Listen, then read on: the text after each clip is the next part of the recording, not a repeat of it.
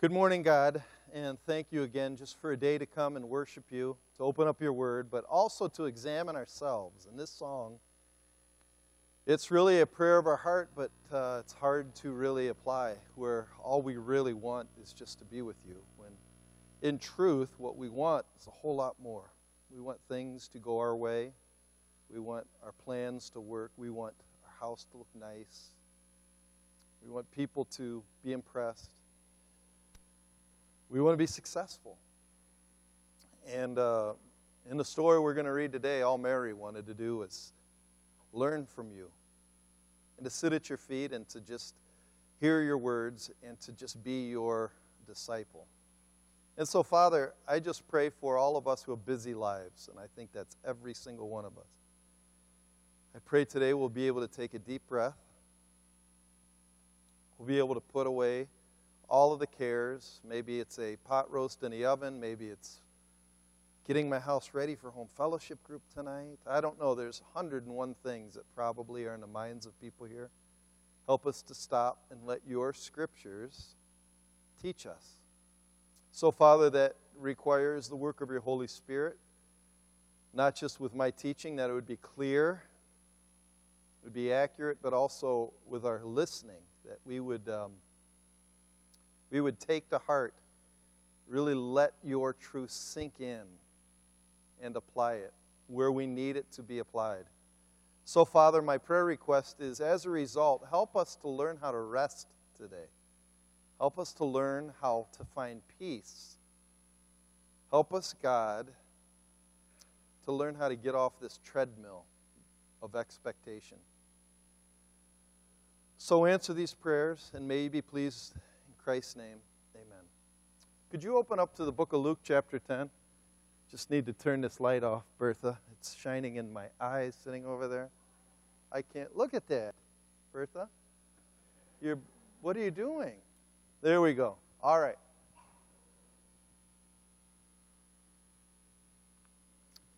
So we are at Luke chapter 10, and we are in the last section, starting in verse 38, and this is, just like Jared said, one of, I would say, the most known stories in the book of Luke. And I'm scared to death to preach it. Terrified this morning, actually. Not because I feel unprepared, but because this message today, I personally believe, is disliked by women. I have to be honest with you. I think there's three major passages in Scripture. I think Titus 2:5 is not a favorite of women, nor is 1 Timothy 2:11-15. But I believe that if women could be honest, really, if all of us could be honest, and I know this sounds sexist, I'm just telling you, I'm married, so I understand, this is not a passage that is highly embraced. So I'm terrified. And actually, the title of my message is going to be Walking on Eggshells. So I brought in a whole container of eggshells just to show you how scared I am. Have you ever walked on eggshells? And they're goopy ones, too. My wife made a lot of scrambled eggs yesterday. I said, keep the shells. She's like, why? You know, my illustrations are always wonderful illustrations. So the title is Walking on Eggshells, and I will in a minute walk on these eggshells. It's terrifying to me. This passage must be handled with care, especially I'm a man preaching this, and I will sound sexist. I guarantee it. But that's not my objective. We need to learn to relax. Take a deep breath. Charlene, take a deep breath. This will be a good passage for you. You'll love it.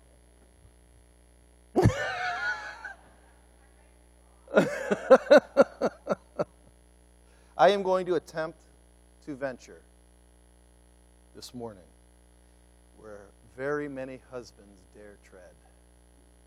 It's going to be dangerous, and you will understand what I mean. So let's open up to Luke 10. And I'm going to read it on the eggshells. Listen, let's see. Oh. All right, here we go. Luke 10, 38. Now, as they went on their way, Jesus entered a village, and a woman named Martha welcomed him into her house. And she had a sister called Mary who sat at the Lord's feet and listened to his teaching. But Martha was distracted with much serving, and she went up to him and said, Lord, do you not care that my sister, and I guarantee you she said it, my sister has left me to serve alone. Tell her to help me. But the Lord answered her, Martha, Martha, you are anxious and troubled about many things, but one thing is necessary. Mary has chosen the good portion, which will not be taken away from her. So I will step out of these. They will stick into my feet. My wife's going to kill me. See, even I'm doing this on purpose because you guys have expectations for me. How dare him? That's the point. Because Arnie can clean this up. All right. Here's a quick analysis of the story. And I think this picture by Velázquez, he depicts the mood perfectly. It's a perfect mood. Jesus and his disciples are traveling to Jerusalem. They've been making stops in different wayside villages. They've been walking dusty roads. And they are probably bone tired from the long journey from Galilee. So they were on a 2, 3 day, 4 day excursion. So they come to this house in the city of Bethany, which is right on the outskirts of the big city of Jerusalem. And they are invited in by a family of 3, Mary, Martha, and Lazarus. And they are such a tremendous family that Jesus really becomes intimate friends with these 3. You can find that in John when Lazarus dies. There's a depth of love between these 3. Well, Martha's busy taking care of everything. She notices her sister is sitting at the feet of Jesus, hanging on his every word. And so here's poor old Martha in the kitchen and looking through that little thing. There's her sister Mary and Lazarus sitting next to Jesus listening. You can look and see the worry, the distraught face of poor old Martha. Many scholars point out that Mary's posture shows her joining in a role of disciple who is getting to hear what the prophets that came before her would long to hear. And that, you can find that in Luke 10:24. Well, Martha isn't having it. She is not having it. She has a lot to do to take care of Jesus and his band of merry men, and she needs Mary to help. So in her distress, she solicits Jesus to take up her cause. And again, listen to verse 40. Go to verse 40. You can hear her heart. Lord, do you not care that my sister has left me to serve alone? That's the story. So here's a survey, and this is going to be a silent survey, but I want you to ask yourself this question. If you could answer me honestly this question, in your mind, which sister is at fault? I know as you read it, the Bible says Martha. So the obvious answer is Martha. It's the obvious answer. But if you could answer with your heart, how many of you would say definitely Mary needs to help her sister? Actually, raise your hand if you think Mary needs to get off the floor, put on her apron, and help her sister. Raise your hand if that's how you feel. See, honesty. See, Sue Kaler. I knew she'd raise her hand. I'll tell you what, there's not one family that doesn't understand this story. Not one. I think that's why this passage touches some very sensitive nerves. There's always the one sister in the family who seems to do everything. Or you have the humble, servant-minded, hard-working mom that is often taken advantage of by her rotten, lazy kids. There's a lot of moms like that in here. Or, and you guys don't often hear about this person, there is the not widely recognized, kind-hearted youngest brother who always has to make dinner for his oldest sisters. 4 of them. Chris, you make that pizza so good. Can you make me some more? No. What do you mean? Get out in there and make it. All these choice servants, if they could be honest, they feel like they're always left doing the work while everyone else gets to enjoy their fruits of their hard labor. This also happens when planning church events. They say that 20% of the people do the work. I think it's 10%. Well, 90% of the people don't even lift a finger. And just you wait until your daughter gets married if you think it really gets revved up. I am telling you, there are things to be done and people to do them. So I know many of you have personally felt what Martha's feeling here. I have. You always feel like you're left holding the bag while the rest of the world enjoys life. If you think you really have it bad, try being a pastor in Michigan during the summer or hunting season. Try it, because all you're preaching to are church mice. That's it. It's terrible. Always left here alone. It's exactly. Finally, you understand. Some very strange reason, though, when you properly read this, Jesus does not side with Martha. He sides with Mary, of all things. Doesn't he see all the hard work Martha's done to make his stay comfortable? Doesn't he see? He sure does, but he notices something else, and it's far worse. There is some trouble with Martha. She has a bitter heart as she serves, a bitter heart, and he does not like that at all. Let's look at her heart. So the trouble with Martha is two things. Number one, she's anxious and worried. That's what it says in verse 41. The Lord said, Martha, Martha, you're anxious. The original language communicates the idea that she is wanting everything to be done in a certain way. She wants everything just so, and if things don't go according to her plans, in her mind, everything will just be a disaster. This is a disaster. One commentator says that the very root of the word anxious betrays in Martha a heart of unbelief. In other words, she doesn't trust anyone else but herself. Anyone else's opinion doesn't matter but her own, because only she knows how to do these things. This bitterness over Mary's lack of help causes her to even question Jesus. What's more important, Jesus' opinion or Martha? Martha might say, he needs to get in line. There's that feel to this, because she's telling him what to do.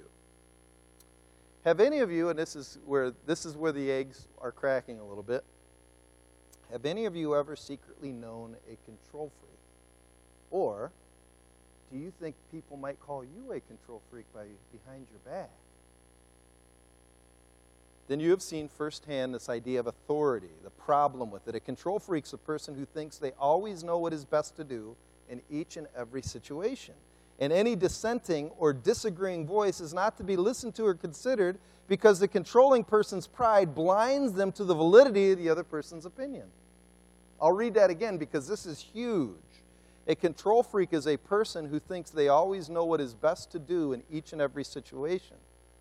And any dissenting or disagreeing voice is not to be listened to or considered, because the controlling person's pride blinds them to the validity of the other person's opinion. They always think they are in the right because they're just always right. You haven't ever met anybody like that, have you? Are any of you that way? No. Only I am, because I'm the preacher and I'm always right. Anyhow, that's the first problem with her heart. It's anxious and worried, but it goes on. Jesus says, you're troubled. You're troubled by a lot of things. You're always troubled. Because her sister Mary's not doing things her way. She's emotionally riled up. Causes her to be riled up. Because they're not doing it the way she wants, she's riled up. There's a little bit of frustration going on. And that causes her to be distracted from the real reason Jesus is at her house. She is more concerned about having her sister act right and do her bidding than she is about having the Son of God in her house. Distractions can be very damaging to the condition of our soul. When we allow a small matter to start troubling our mind, maybe something isn't being done in a way it should be. For instance, if you're sitting at church, sometimes your mind will start saying, the music's too loud. Oh, the music's not loud enough. A pastor's wearing something I don't like. The baby in the back's crying. The lights are too bright. The woman's skirt in the third row's too short. The teens aren't paying attention. I wasn't greeted the way I should have been. And while your pride, things need to be the way you want them, starts becoming distraction. This distraction starts becoming like a splinter in your shoe. That's all you think about. Because you demand things your way. It's called pride. Meanwhile, being blinded by pride, you miss the real reason for life. What's the real reason for life? To enjoy what God is doing right now. To enjoy God right now. If you don't learn to humble yourself in the moment, like Martha, distractions will sooner or later steal all your joy. Martha's anxiety, worry, and simmering anger can't be contained. It starts spilling out. In verse 40, look at verse 40. It spills out so much. She's demanding for everybody to be involved in her anxiety. Everyone else needs to take up her cause. Lord, don't you care?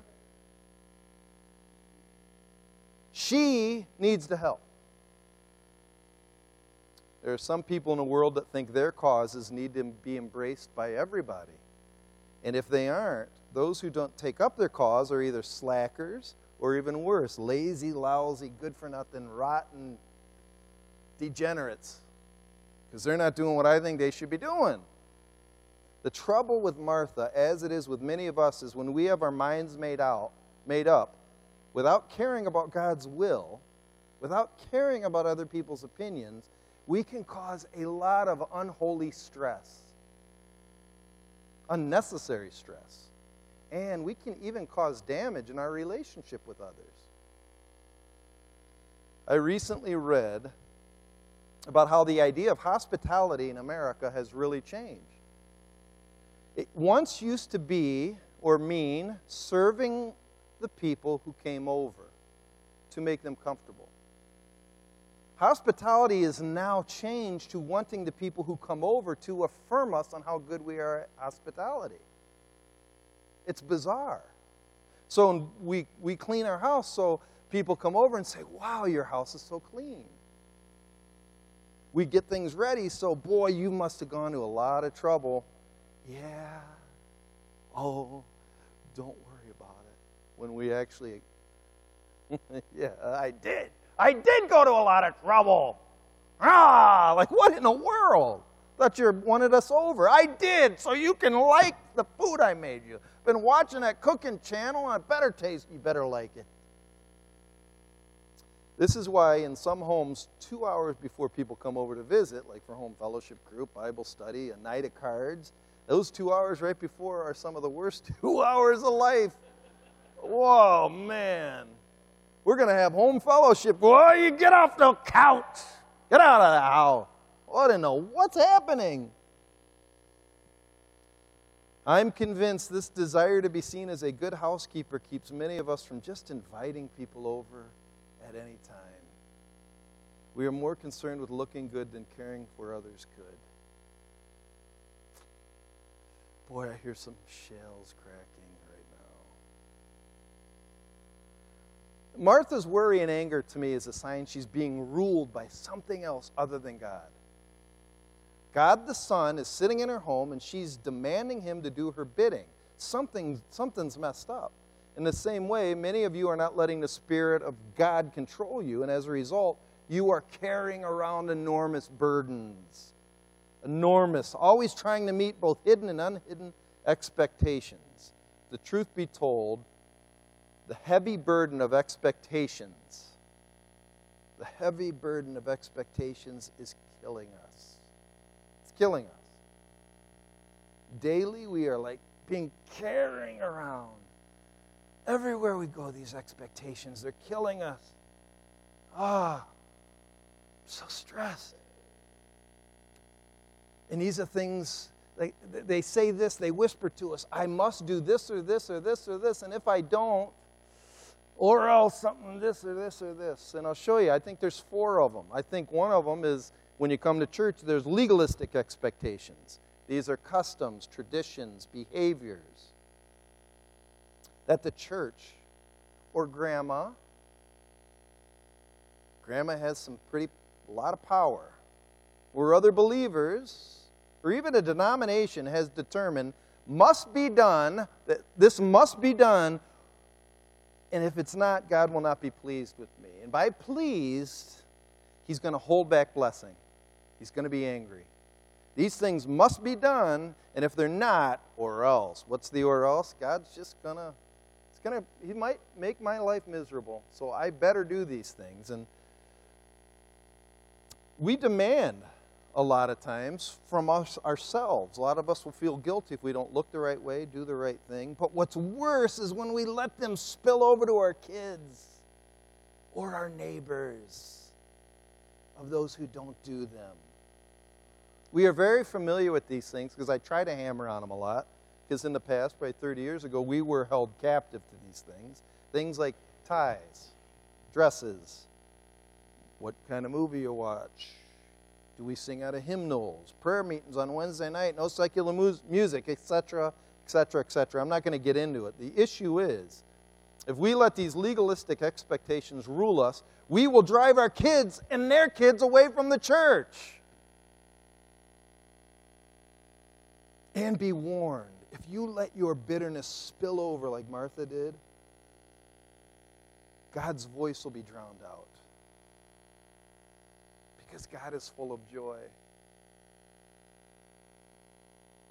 I think now there's another expectation. This is the hardest one to get rid of, just your own personal, self-inflicted expectations.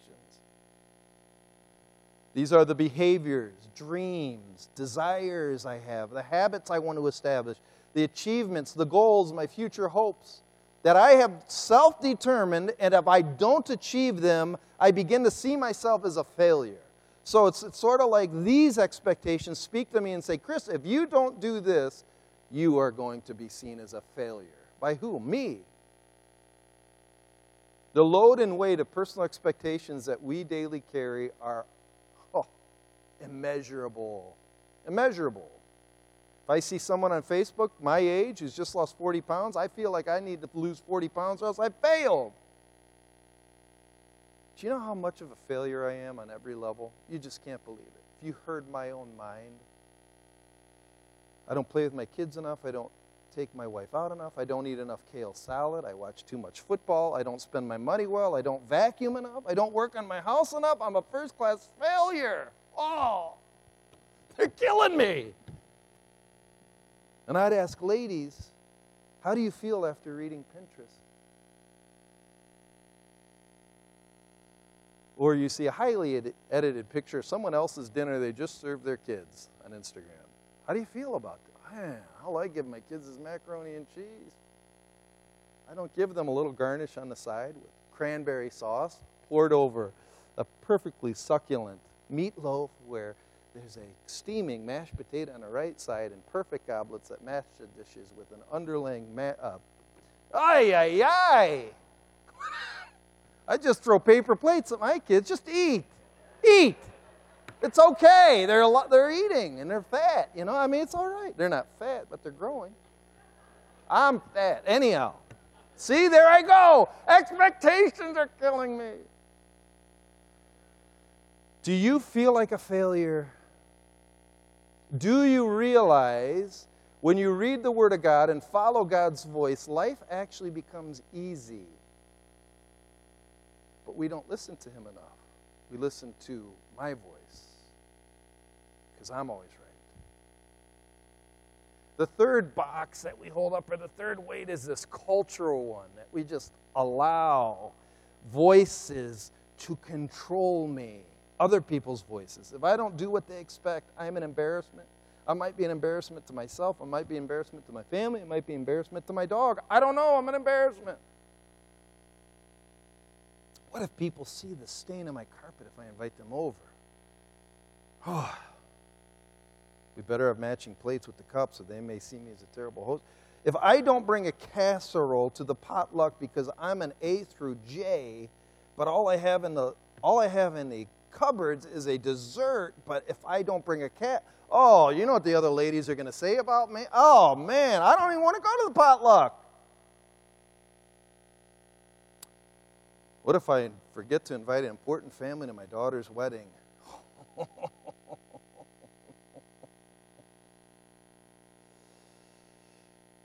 Mom and Dad want me to be the doctor they've always dreamed of, but what if I just want to be a stay-at-home mom?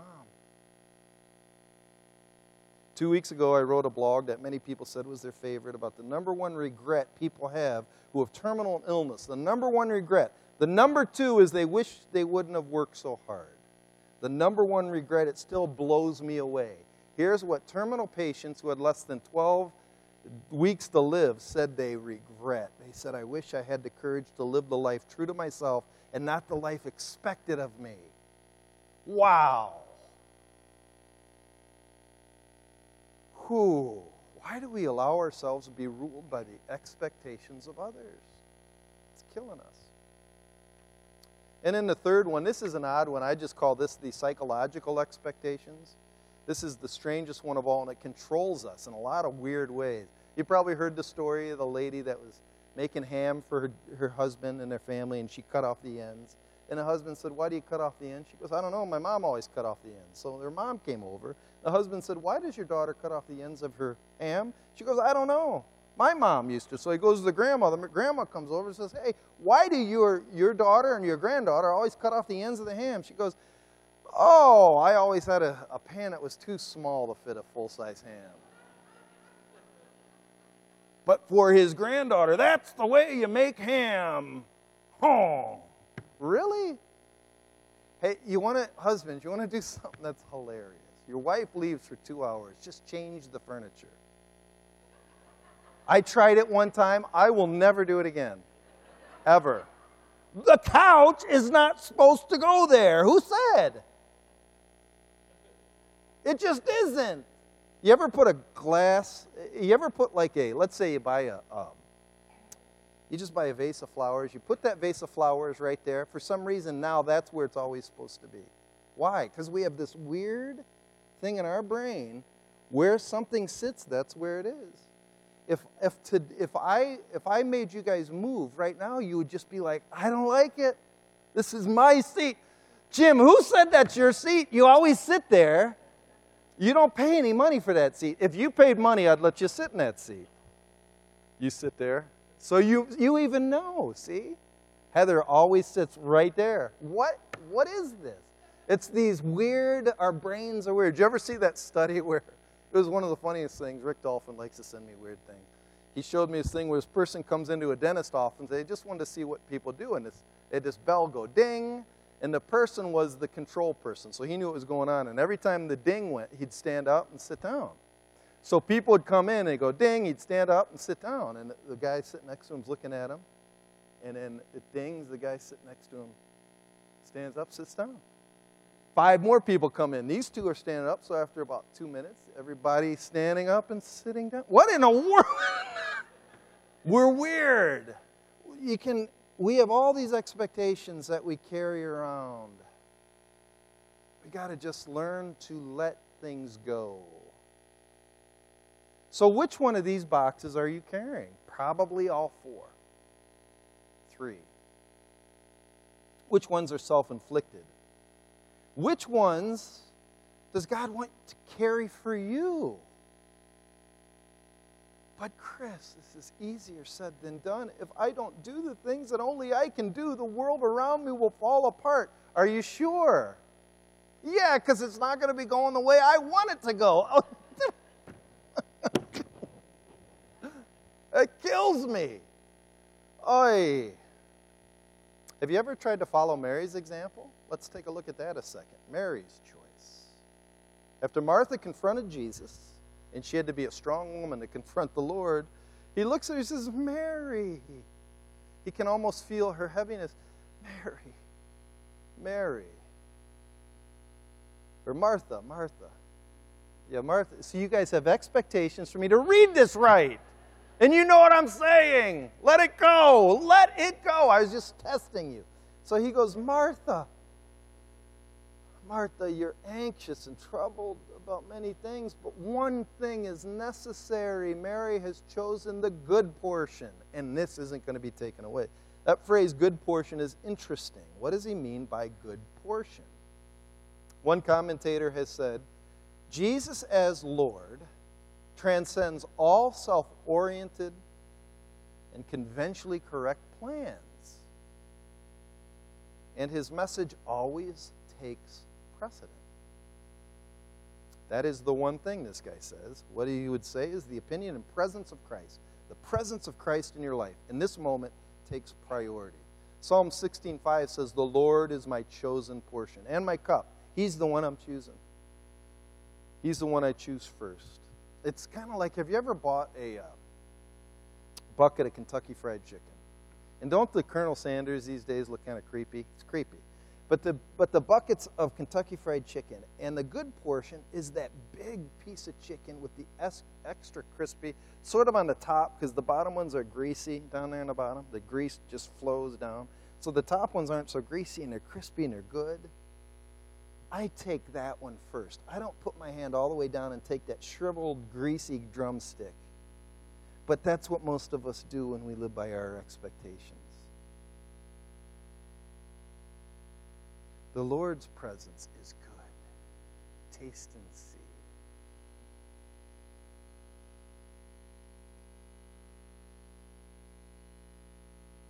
You can first choose the portion that includes the Lord. I was actually talking to Jared about this week, and he made a great comment. So I'm actually quoting Jared right here. This is Jared's quote, Jared Doty's quote. He's going to be famous someday. The decision of the Christian is not how much I've gotten accomplished, but how is my relationship? Very wise.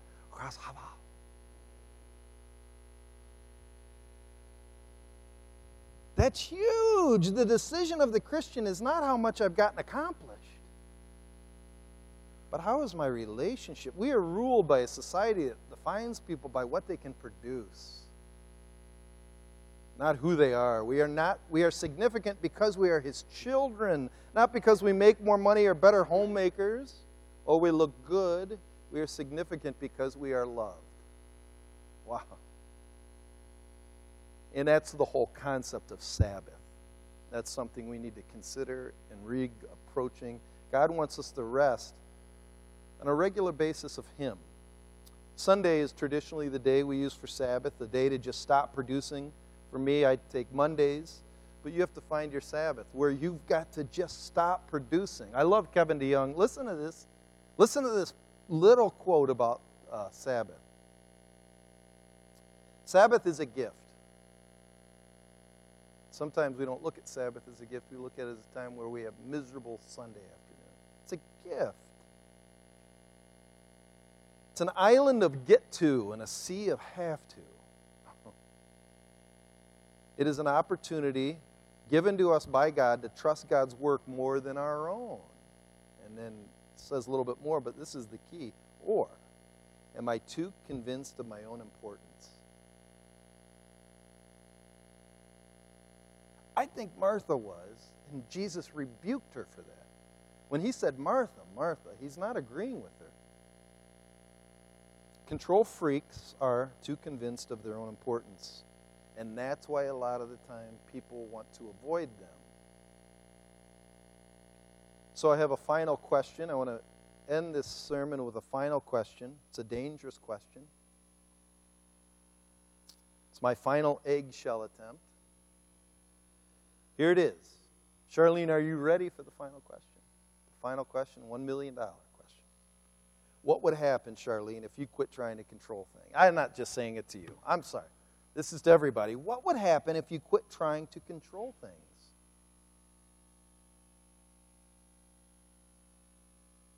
I know the answer. Nothing would ever get done. And Ken, it points at me in that same voice. What are you kidding? You can feel some people, nothing, whatever, get done. And you can hear done like a Mexican saying goal on a soccer match. Done!